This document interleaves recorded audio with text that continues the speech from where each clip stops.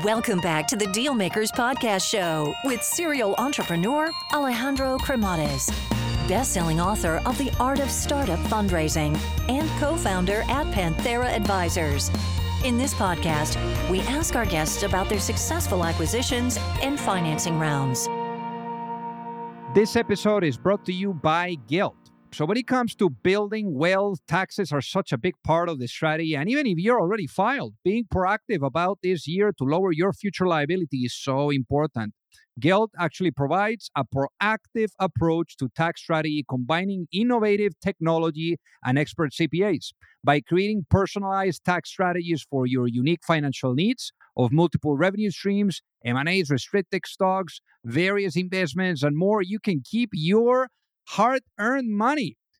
Their proprietary platform ultimately gives you the full transparency of your tax management and direct communication with your CPA to reach your financial goals and grow for your wealth faster. So again, if you're interested on this, go to joinguild.com. And they are actually on the show notes that I'm going to be posting a very special offer for you all that you can actually enjoy. So again, joinguild.com. Alrighty, hello everyone and welcome to the Dealmaker Show. So today we have a really incredible, successfully exited founder. He's done it, multiple times successfully. And today we're going to be talking about what he's doing with his rocket ship, the new baby, now that he's launched not long ago. But again, the whole thing of building, scaling, financing, and exiting, which we like to hear. We're going to be covering it in detail. So without further ado, let's welcome our guest today, Kurtis Lin. Welcome to the show. Thanks, Alejandro. It's great to be here. A longtime listener and excited that I finally get to participate in the show. Well, we are excited to have you, Kurtis. Now, in your case, hey, you were born in the Bay Area, but born to immigrant parents. How was life growing up? I think it was like a lot of other immigrant kids in that I feel like every day was a challenge of how do I further assimilate myself, right? I think about like a lot of the things that I was into, like streetwear, getting Jordans, like trying to watch the same shows that my friends did to kind of fit in. But there was always this kind of feeling of like having to really prove myself that I think is kind of a common thread to the rest of my life. Now, in your case, you had this energy going on, and thank God, to Pokemon cards, they, had a difference, had an impact in you. So how is that? So first of all, I have to apologize to my parents because even though they were tough parents, they were good parents, and I put them through hell. Like in fifth grade, I set the record for detention hours for the school, like in the history of the school. It was like 150 detention hours. And it was because I was just like, I feel like I had all this chaotic energy where I was like, I want to do stuff. I want to do that. I don't want to sit in this classroom and just be told what to do. Right. And so I needed to find a way to translate that energy into something that was actually productive. And for me, I've always been someone who, once I set my eyes on something, I'm like, I have to have it. Right. So for all my 90s kids out there, the thing was Pokemon cards. Right. And the like holy grail of Pokemon cards was this Charizard card, the holographic one, that was like the creme de la creme of Pokemon cards. I had very stingy, traditional Asian parents who were not going to spend any money to buy me packs. And then when you get them, is buy these packs and hopefully you get that card. So I had to figure out how to get there. And what I basically did was every day I would take my lunch and I would trade it for Pokemon cards. And so I started with like a couple like really bad ones, like the normal Pikachu, Squirtle, whatever ones. And then just over time, I kept on trading up.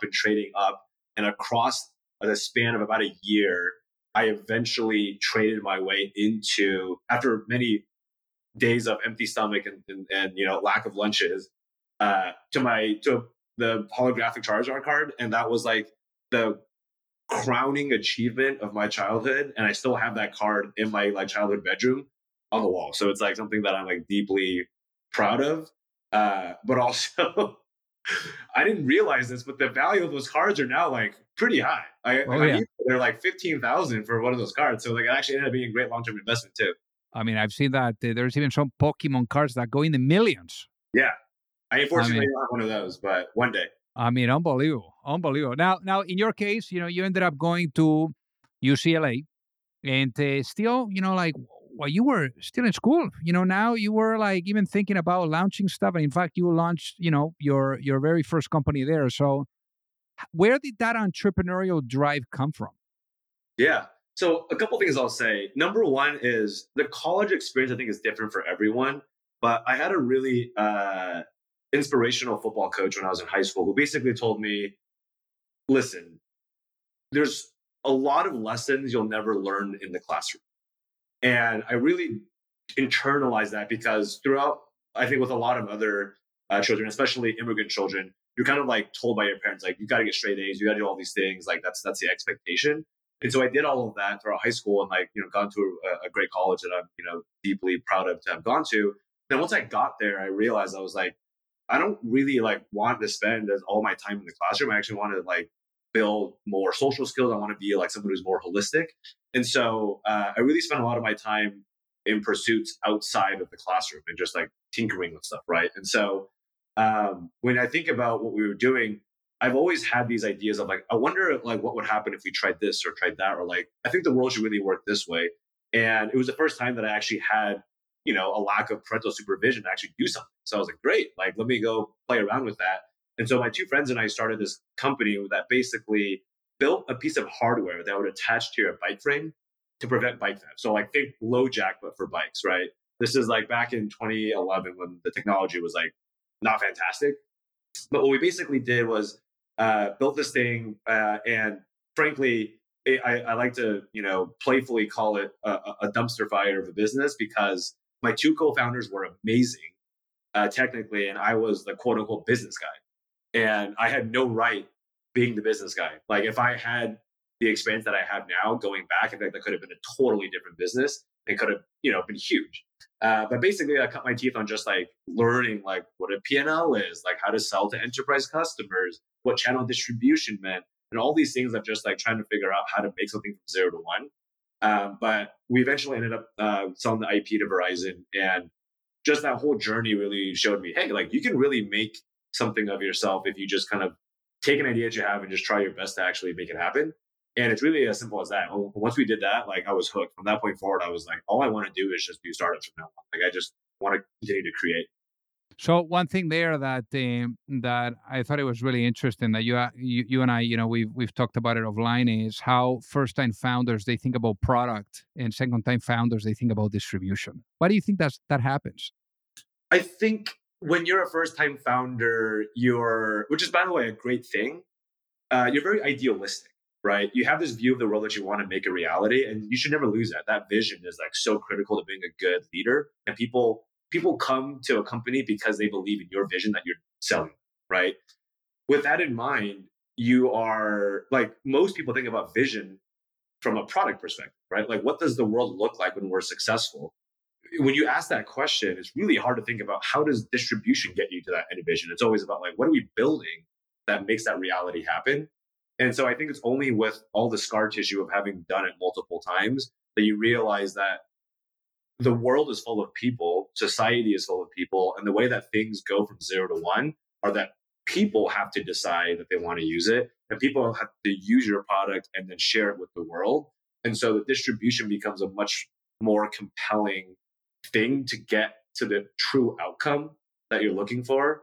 And I mean, I'm sure a lot of B2B founders can relate to this.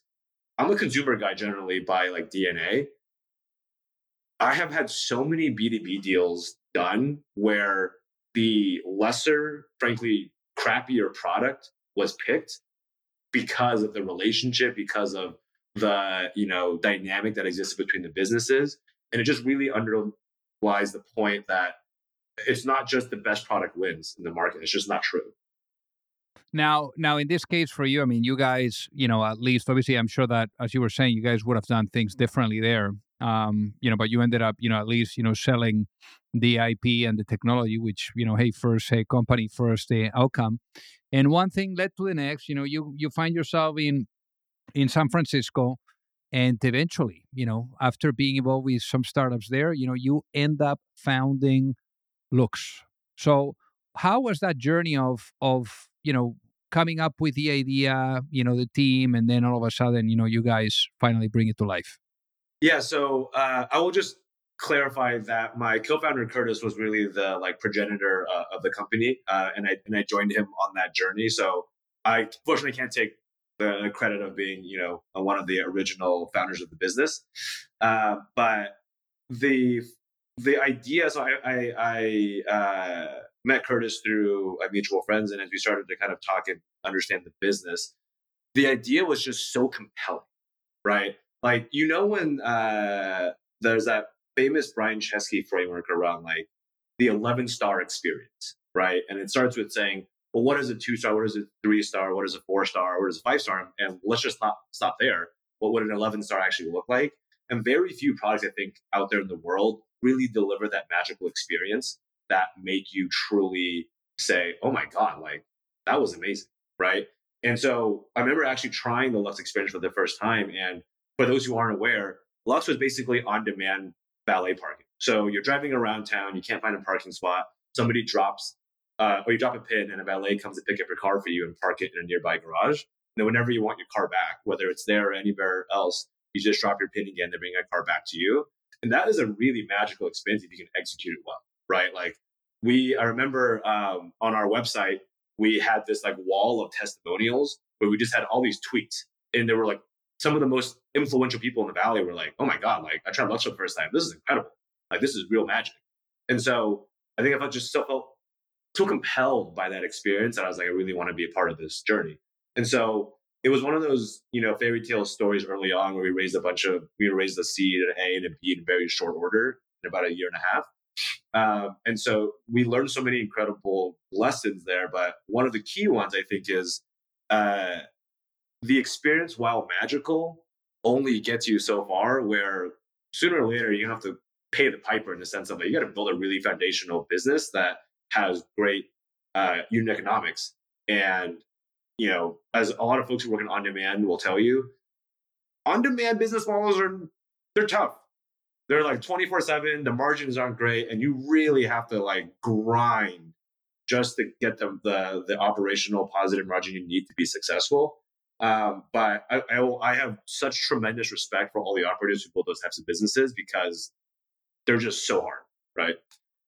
And with Lux, how much capital did you guys raise? We ended up raising over 70 million between the C, the A, and the B.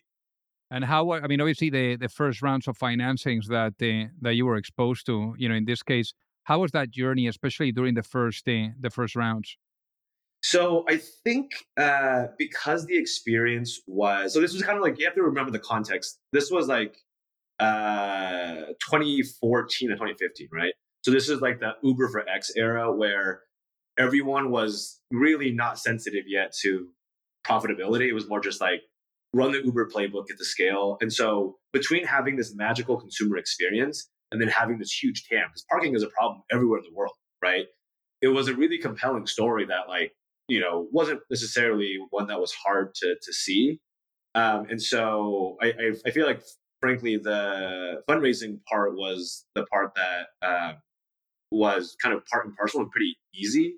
The execution on the operational piece ended up, being the really hard part. But I mean, you can sell that vision to a fifth grader, right? It's imagine a world where you never have to worry about parking ever again. And everyone, I think the key insight for us was, how you always like to start with the problem and then you talk with the solution. It was a problem that was universal to everyone, even if you didn't own a car. As a kid, you're sitting in the backseat, you think about your parents driving around and there's no parking spots, and you just circle the block and over and over, right? That's a problem that everyone can identify with. And so it was really easy to be able to say, we're solving that thing, right?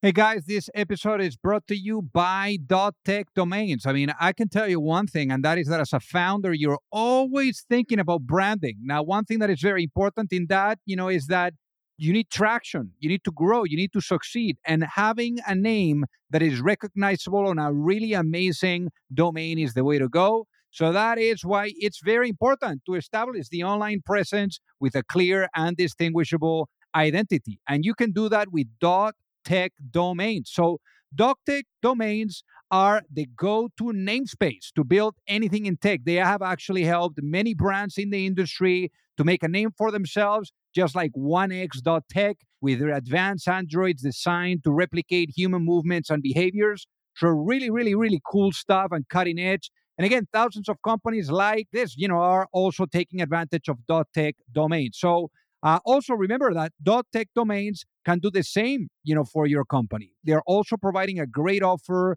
to every single one of you in the Deal Makers audience. Is 1-year domain for $10 and a 5-year domain for $50.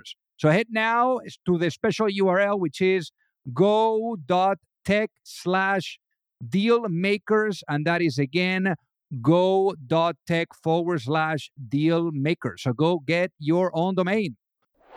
Now, in this case, obviously, it ended up being a nice outcome. Volvo ended up buying the company. So, at what point does Volvo come into the picture, and what was that process like of going through that acquisition? Yeah, it's a really great question. So one of the things that we talk a lot about amongst my founder friends and I is this idea that companies are not sold; they're bought. And what that means is, if you're going around shopping your business, like that's usually a bad sign because the best deals are done because there's a relationship built, and somewhere along the way, the buyer realizes that there's such a strategic imperative to acquire that business because it's going to help them get to their goals much faster. That it always is preemptive or largely organic, right? It's not like you're like going around and saying, somebody please buy me, right? Those are never the best outcomes. And I think the same was true for us, where all of these big auto OEMs had been reaching out to us for a long time to get partnerships. Like we had one partnership with Porsche and BMW and other ones. And so we had built these relationships with folks, including the ones at Volvo. We were saying, hey, like, imagine a world where any Volvo owner across the whole world can utilize this platform to get their car picked up and serviced, to get their car washed, to get their car have to get like dry cleaning done and brought back to them, et cetera, grocery delivery. The vehicle is an object that can do a ton of tasks, especially if you're not the one who has to be with it. And there's so many things you can do to create add-on services. And so I think they really bought that vision early on. And then the key was really just continuing to show progress and the advancement of the platform to the point where they felt like one day they were like, we really need this to fulfill our vision of the world. And, that was eventually when things started to come together. So the acquisition ended up happening. And what kind of clarity did that give you into going through a really nice acquisition through with a nice, acquirer like Volvo? I mean, that's some serious business when it comes to a big corporation. I think this is a great question because every founder I've talked to has gone through the acquisition process. Like, you're so tired by the end of the journey, right? Because you've been burning it at both ends for years and years, 7 days a week, most waking hours of the day, that the first moment that you actually get the deal signed and you're just there is just like trying to not unplug. I think the best way to frame that is to just like step one level back from that level of just like redlining all the time. And once you can finally do so, I think you start to like actually internalize the lessons that you learned along the way. I think the biggest thing was just think about the average product cycle for Volvo. It's from inception to production release of a car is on average 7 years versus a software company where like that's like a couple hours, right? And so the whole like ethos of the way that the business is run is so fundamentally different because you got to get right the first time. And so they just list all these checks along the way versus the like super fast iterative motion that most startups go through, especially if you're a software solution. And so it was really like a jarring culture shock for a lot of us, like coming in and being like, whoa, like this is a totally different way to operate.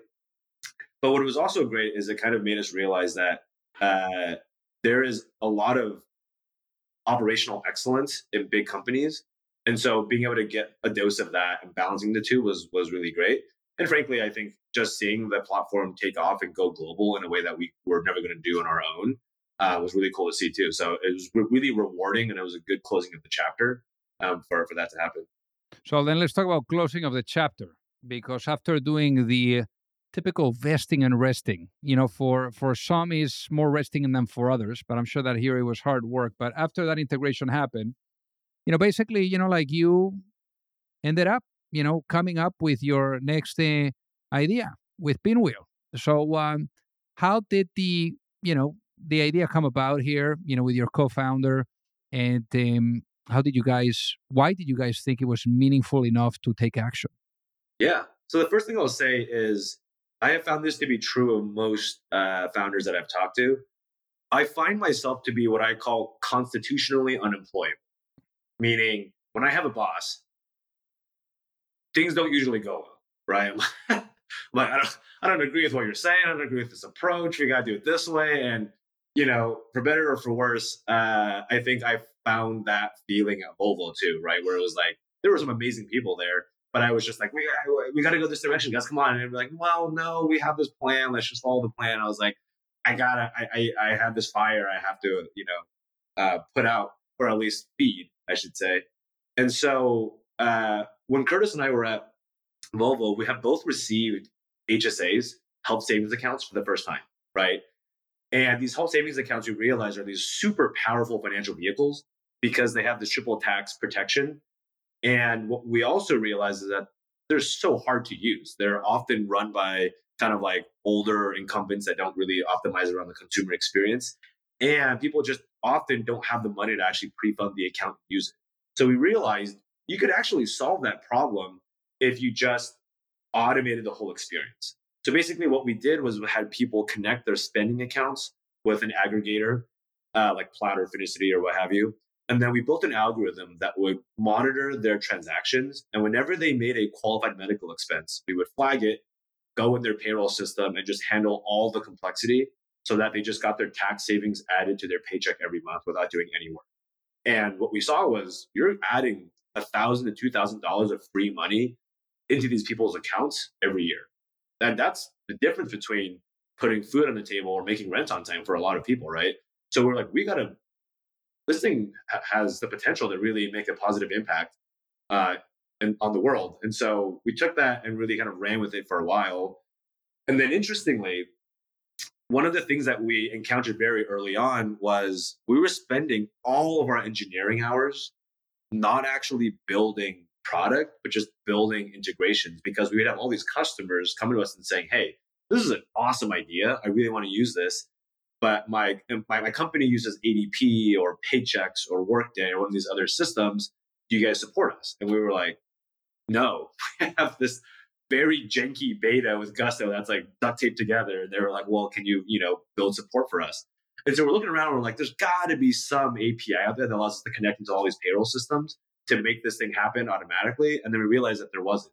So we built it ourselves just to power our own app. And then this first really major inflection point came about for us where we realized that there were hundreds of thousands, if not millions, of other businesses out there, both like one-person fintech startups in their garage or the biggest banks in the world that all needed programmatic access into payroll systems. Because just think about what's in there, right? There's such valuable information about who you are, how much you make, where you work, what you pay in taxes, what your health benefits are. Imagine if that data was portable and could be shared with the consumer's permission with the bank. Just think about all things you can do, right? You can improve verification, improve underwriting, you can do real-time use cases, you can switch direct deposits. The list goes on. And once we had that realization, we're like, wait a second, let's kill the HSA app and let's just focus on becoming that infrastructure provider, enabling all the players in financial services, big or small, to build the future of financial services. And how do you guys make money?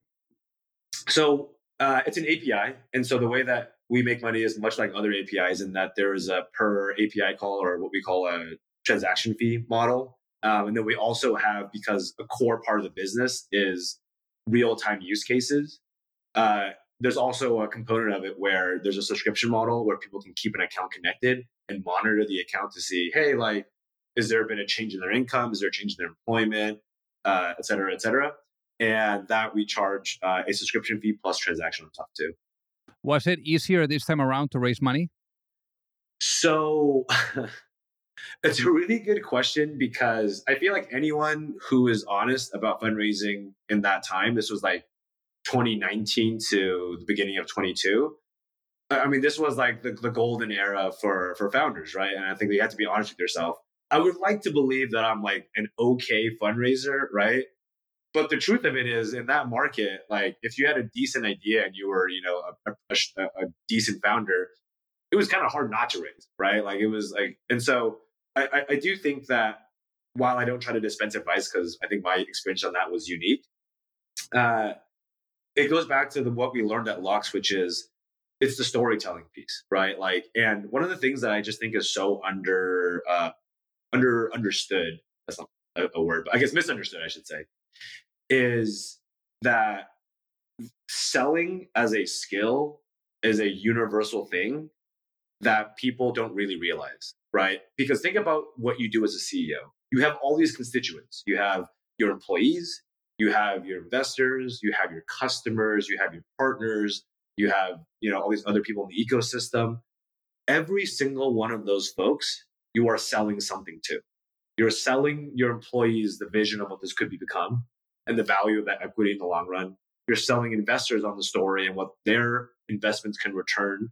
You're selling customers on this product working well and making a big impact on their business. You're selling partners on a shared business outcome where they both make a lot of money and a deep product synergy. And for the broader market, you're selling them that the company is going to be this amazing outcome, right? And the number of CEOs that I've met who, don't continue to refine that skill with each step, it's kind of surprising to me because like that's literally all you do all day long. You're just selling, right? And so I think very luckily because of what I've done in the past, there was some element of just naturally doing a lot of that helped with the fundraising process. But again, it was a unique time that may never happen again. And how much have you guys raised to date? We've raised $77 million to date. We raised the seed round from our great friends at First Round Capital and Josh Koppelman for the folks in the market who know him, along with our friends at Upfront as well, and our good friend Greg Bettinelli there. On the Series A was from Coatue and the head of the fintech practice, Michael Gilroy, and then on the B was with GGV with our great friends Jeff Richards and Tiffany Luxo. All amazing partners. We have been really lucky that in our entire journey, we've been preempted and have never actually done a real process before. But I think, again, it goes back to what we talked about around M&A. When you build relationships and you build them the right way, you're constantly feeding your pipeline in a way that doesn't require you to have to actually run a process if you, I think, do it well. Yeah, no kidding. Now, obviously, to all these investors, they saw clearly a vision that was compelling enough for them to, offer you to lead your round and to get a round done. Now, talking about that, if you were to go to sleep tonight and you wake up in a world where the vision of Pinwheel is fully realized, what does that world look like? That is a fantastic question because we actually just talked about it again as a team at our all hands earlier this week. So every single person on the team joined because they have a personal connection to the mission and something that I'm deeply proud of having as a central thread across every Pinwheel on the team. So when you think about the world today, especially in the financial services world, there's this idea of credit bureaus, right? And these credit bureaus are antiquated because they take a single number, your FICO score, and they determine everything in your financial life with, right?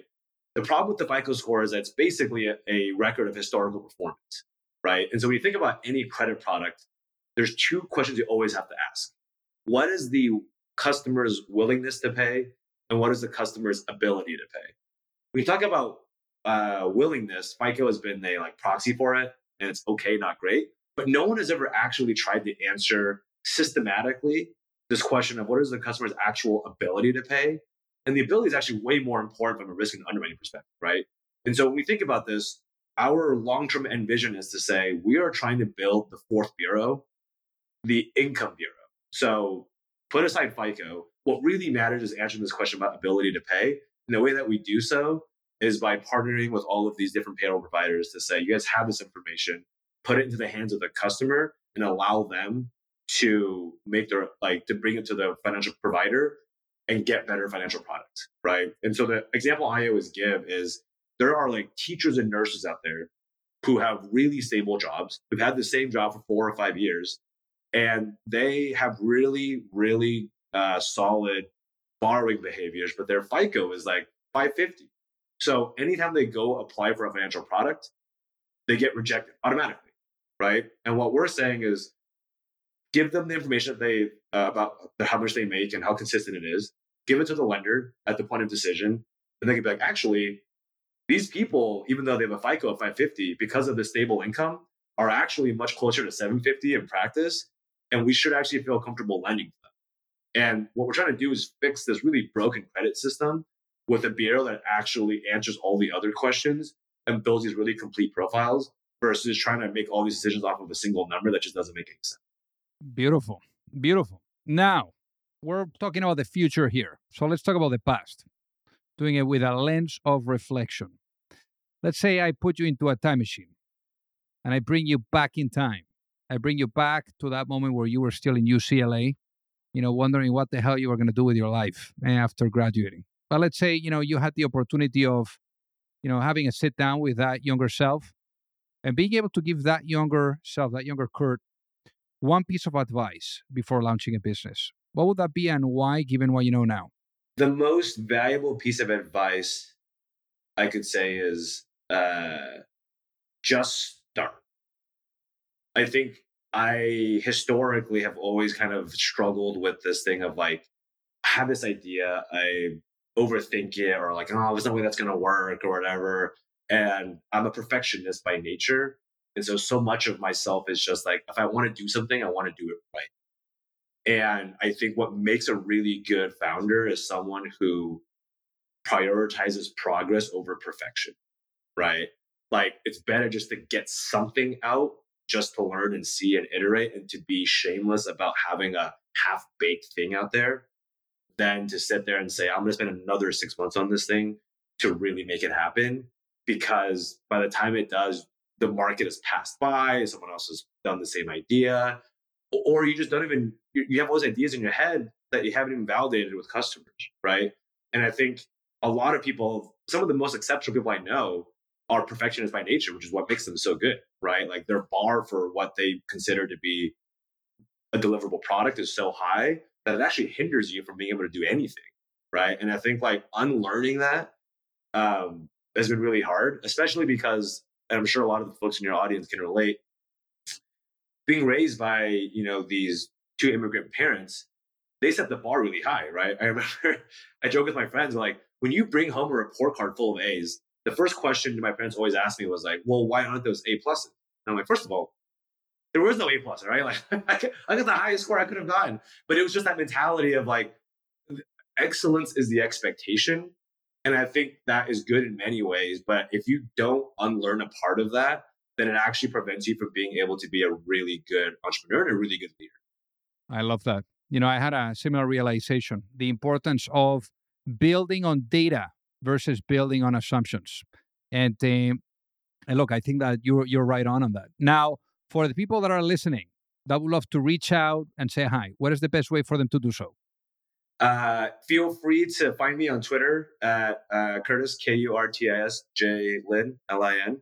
And also feel free to, I love getting emails from just anyone, literally anyone. And it's Kurt at pinwheelapi.com.